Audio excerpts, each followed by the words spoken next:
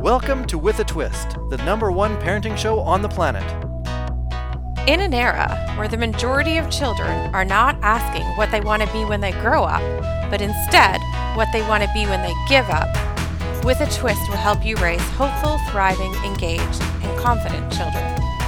Be the parent you've always wanted to be using With a Twist's signature success system. With a Twist is the only parenting podcast that will enable the everyday parent to have peace of mind while navigating the school system and life. Give your child the opportunity to thrive instead of just barely survive. And now, the founder of With a Twist, Amber Scotchburn.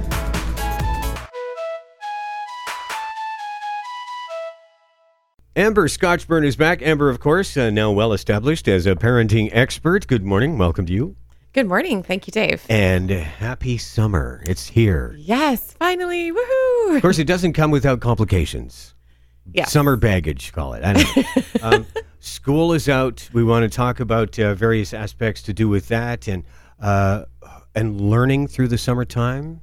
I think it was the last time you were in, you were talking about how kids during the summer can actually lose some of what they've gained. Yeah, statistics show or research shows that kids can learn a grade level or two, lose a grade level or two over the summer in their primary subjects of math and reading without engagement in the summer of those particular pieces of their brain.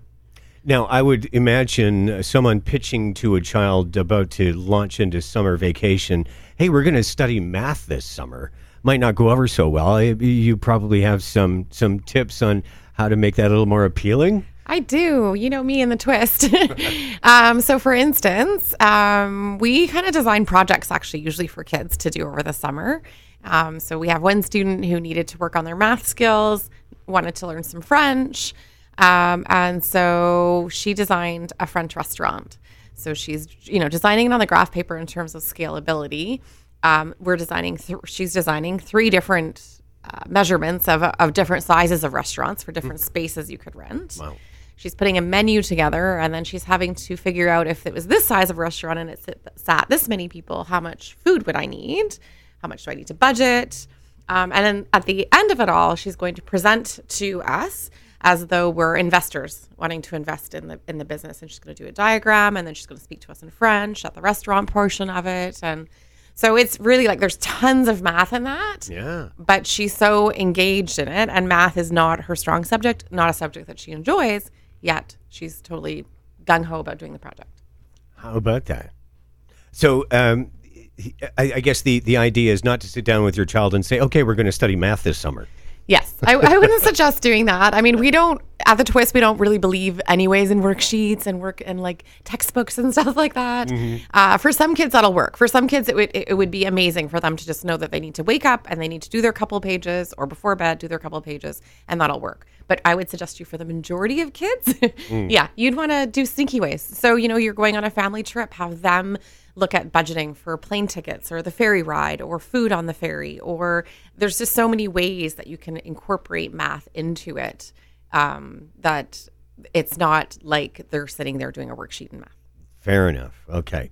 Now, is there something about the school to free summertime transition that brings up concerns?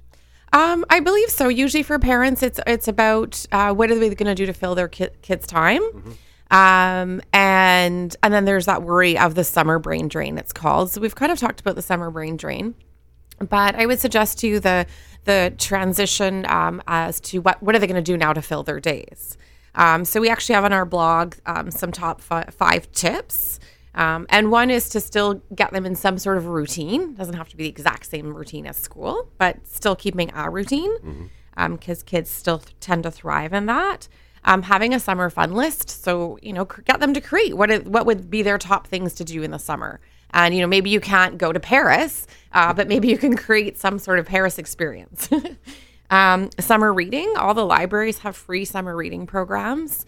And of course, there's the places like Chapters and stuff like that that'll have summer reading lists for kids. Play dates with friends are always amazing. And then, like I mentioned, stopping the summer brain drain by having as many different possible ways that you can get your child involved in what you're doing by asking them some questions around math or comprehension. Yeah, okay. Now, we couldn't let this discussion go without touching on screen rules and where do you come down on this? Yeah, well, that's a really good one. Especially we just spent a weekend with family, and it was so interesting to watch how many adults were on their screens. And actually, sitting there having a conversation about playing a game on their phone. And yet, saying, kids, get off your devices. And I thought, oh, this is one of those mirror moments where you want to mirror the kids to the parents so that they can see. But what we did is created at Tutoring with a Twist and Parenting with a Twist is created screen times, summertime rules, essentially. And so every single thing that we have on that is kind of worth points, and those points get to allotted times on their screen time. And things that didn't, or like normal routine things like getting up, brushing your teeth, eating breakfast, those don't count because those, need to be done. No. But things like playing a board game, going for a walk, emptying garbage cans, emptying the compost, unloading the dishwasher, so on and so forth in terms of cleaning stuff.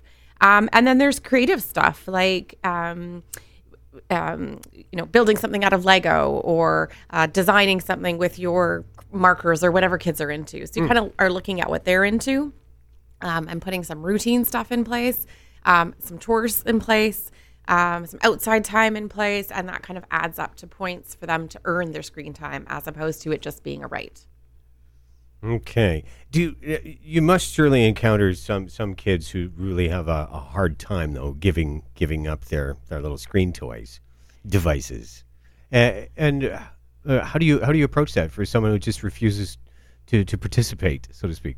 Well, I like to say to parents that you have to hold your power, essentially, right? So if that is their currency, so to speak, that, our currency when we go to the store, we pay by using money, right? Most of the time, or some form of something that allows us to use money.